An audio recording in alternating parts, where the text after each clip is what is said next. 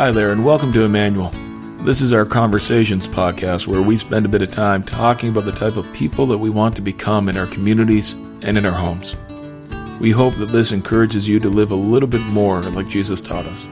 God bless you.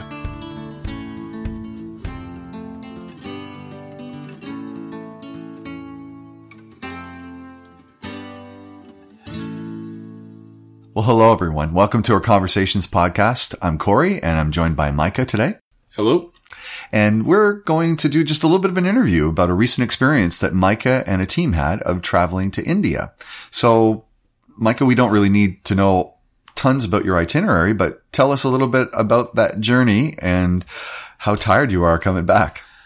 The trip home is always interesting.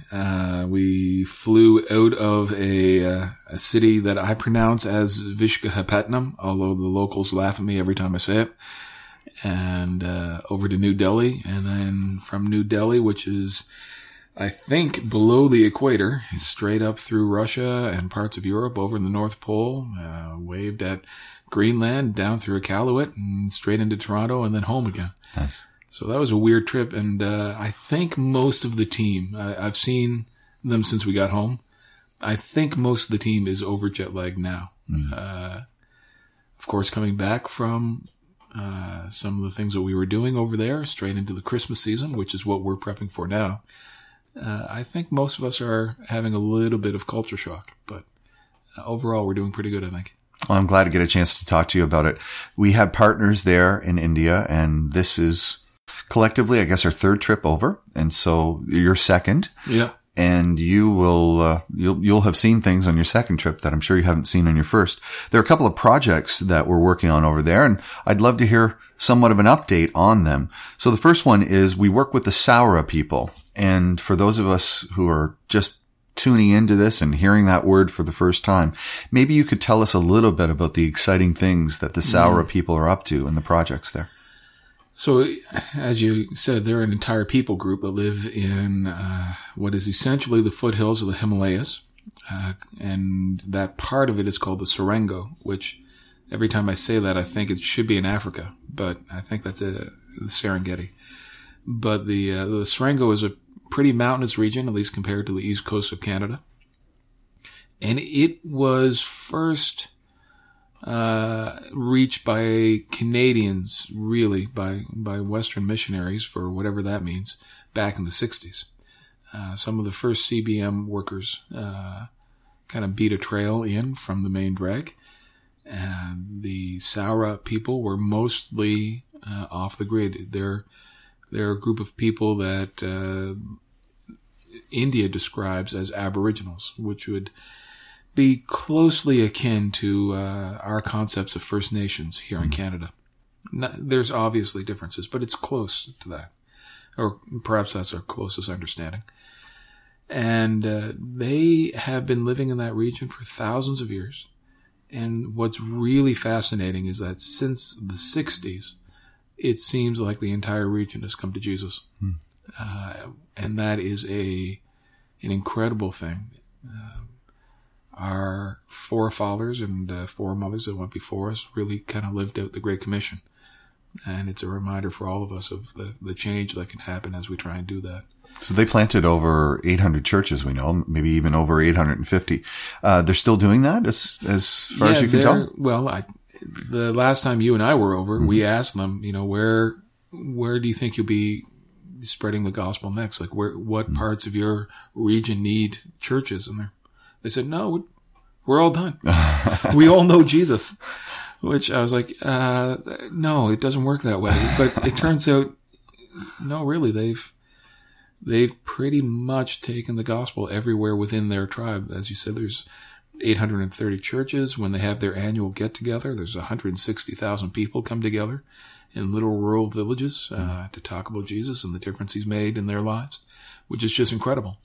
So really, they are started working with another tribe now, which we met the last time we were over, and they are actively taking the gospel to the Kui tribe, which is pretty exciting. Yeah, we had a chance to meet them on our first trip over together. Yeah. Well, some of them, yeah.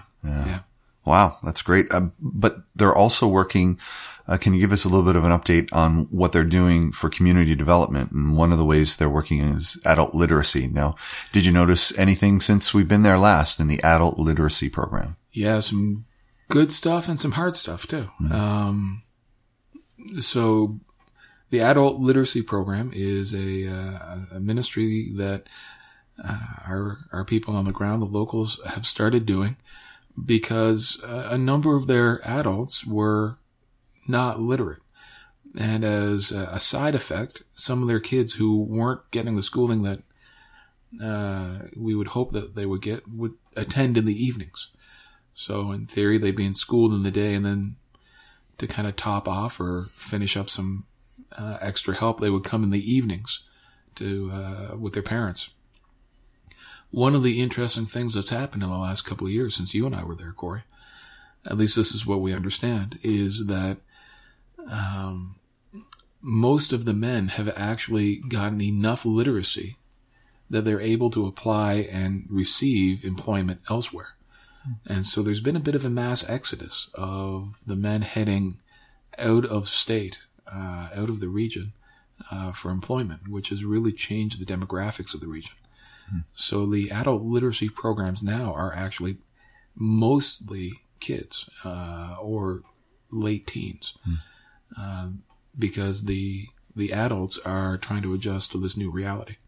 Now, we on the east coast of Canada, we understand this. A lot of our friends have gone west for employment, and so we've got some experience of what that's like.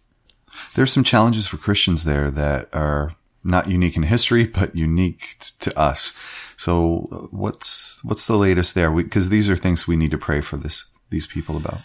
Yeah, I mean, their tribe are all Christians, so amongst themselves, there's no persecution. In fact, they're quite careful not to come down on people who don't walk with Jesus.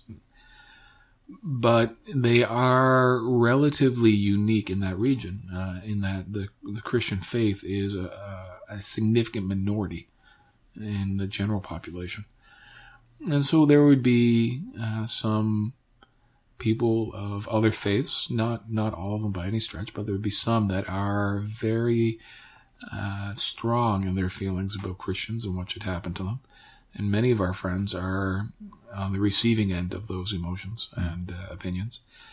We heard stories of people being kidnapped and people being burned alive and all that kind of stuff. And I mean, I'm sure we can make it quite heart-wrenching, but that might not be fair to our friends, because I might not have a full understanding of everything or even the implications of their stories. So it is definitely, they are experiencing persecution, many of them, and it's something that we need to be praying about and praying for them. Yeah, I wanted to connect on that one because that's, it's close to my heart. And I imagine that you probably experienced more of a police presence than you had on the other trip too. Yeah, that was very, very manifest, we'll put it that way. They were just about everywhere we went. And usually we had the understanding that they were there for our own protection, because Westerners coming into these regions is fairly uncommon. And so there'd be assumptions about the type of activities we'd be doing that could result in violence. And that was something that they wanted to avoid, and we wanted to avoid. Well, let's come down under the mountains for a bit and move to another area of India that you visited. And that's a village, they call it, or town, I suppose, called Tuni. And there's a school there that we have very close connections with, Eva Rose York School. Yeah, Tell us a little bit. It's a very small town, only 300,000 or 400,000 people, which I still don't have my head around. But yeah, Tuni is an interesting spot. They experienced some flooding a couple of years ago. There's a major cyclone, in fact, a super cyclone that caused quite a bit of damage. Eva Rose York has a legacy of providing theological education. But there's several institutions now that can do that. And so it's pivoted over the last decade or so to providing a technical education for young women, specifically women that would probably be forced into marriages that we wouldn't want to see our daughters in, or forced into labor situations that we wouldn't want to see anybody in. So these young ladies stay at Eva Rose York for the most part. There's a couple that come in on a daily basis, and they get basic training in things like beautician work is what they call it, hair care, beauty parlor, nails, those kind of things. A couple of our team fondly remember having henna put on their arms. So there's some beautician stuff. There's some typing skills, some basic computer skills, which I was able to help with. There was some basic business, gardening. They even have a side business for the school generating a very high quality compost, which in this part of the region is quite valuable. So it's kind of it's a fun school, seeing how they are providing a total different option for these gals' lives. And we got to see some of the fruit of it while we were there. There's a student that we knew 2 years ago, and she had a lot of things going against her. The cards were kind of stacked against her for a whole variety of reasons. But as a result of the training that she got, she's been able to be hired to actually provide similar training to people in more rural villages, other women. And so she not only has a better life, but she's providing the skills needed for better lives we stopped in at one school and she was training 20 people there in basic sewing skills, which is fantastic. It's great to hear that multiplying factor there. And then also that girl, she had a lot of mobility issues. And so it's great to see that the Lord was making use of her. Yeah, there's a lot of domino effects taking place. Yeah. So let's change gears a little bit. You had the chance to worship once or twice, at least, in India while you were there. Tell me, what's worship like there in India without us being able to actually go there? And you don't need to sing their songs for us. That's a good thing. Worship, it's kind of funny. It's similar to worship here in Canada. Depending on which church you go to, it's going to look radically different. Some churches are very set in their patterns. We do this kind of song for this length of time, and then this kind of song for this length of time, and then we do an offering, and then another song, and a prayer, and then others are much more free-flowing. The one that I was at this last trip, it was kind of free-flowing, and there was no prescribed order of service. It kind of flowed as the pastor felt it should. And those who know me will get a chuckle out of this. He had somebody come up and sing a song, and then somebody came up and prayed. And then he turned to look at me and said, "And now you will sing." And I went, "No." And kind of our guide over the last couple of trips went, No, you can sing now." No. Was there any doubt in your mind? No, it was pretty concrete. Maybe even a chorus. No. So it was pretty good. I think they laughed at me after I left. Oh, that's so good. Well, maybe just I know there were a couple of other places that you visited as well. When you went to Kakinada, I think you had a chance to teach at the theological school there, the Baptist Theological School. Yeah, I don't know if I call it teaching. We got to lead a seminar. Well, take part in a seminar. And at this theological school, there are a number of young people learning and studying to become pastors. There's a great need. In that region we were talking about earlier, with 830 odd churches, there's only 31 pastors, and they're training up the next generation now. So we got to sit down and talk about the realities of ministry life and what that looks like. And of course, there are differences between, East Coast of Canada and the East Coast of India. But it turns out there's a lot of similarities, and we got to talk about practicalities and some implications of life choices and all those kind of things. And that was a lot of fun. Well, that's good. I just wanted to go over some of the territory in India so that we can pray for it in a more informed way. The school also will not forget that I'm sure they're still continuing with the Guardians of Hope program, where families of those impacted by HIV/AIDS as well. So we need to pray for all of these things and more. But just as we close here, I was wondering what are one or one or two things that you may have learned and experienced over there that you'd like to share with us? Perhaps the biggest thing I learned this trip, and it's a little bit more complicated than just a one-line bumper sticker. CBM, the network that we're a part of here at Emmanuel, CBM is kind of our International Relief and Development wing. It's very focused on something called integral mission.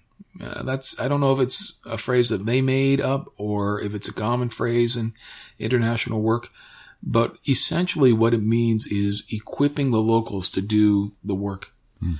One of the things that's hard on every Canadian that goes over to India is we've got a long legacy of ministry there, over 100 years now. In fact, close to 125, I think. And we've been doing ministry work there for as long as we can possibly remember. And we've been doing everything we possibly can. But there was a time in the 70s when, because of some political realities, we were asked to leave, and we transferred all of that work to the locals, many of whom are incredibly faithful. But one of the things that we did wrong was that we didn't build up the local ministry, the local leaders, and equip them as much as we should have. We were kind of subscribing to an old school model of thinking.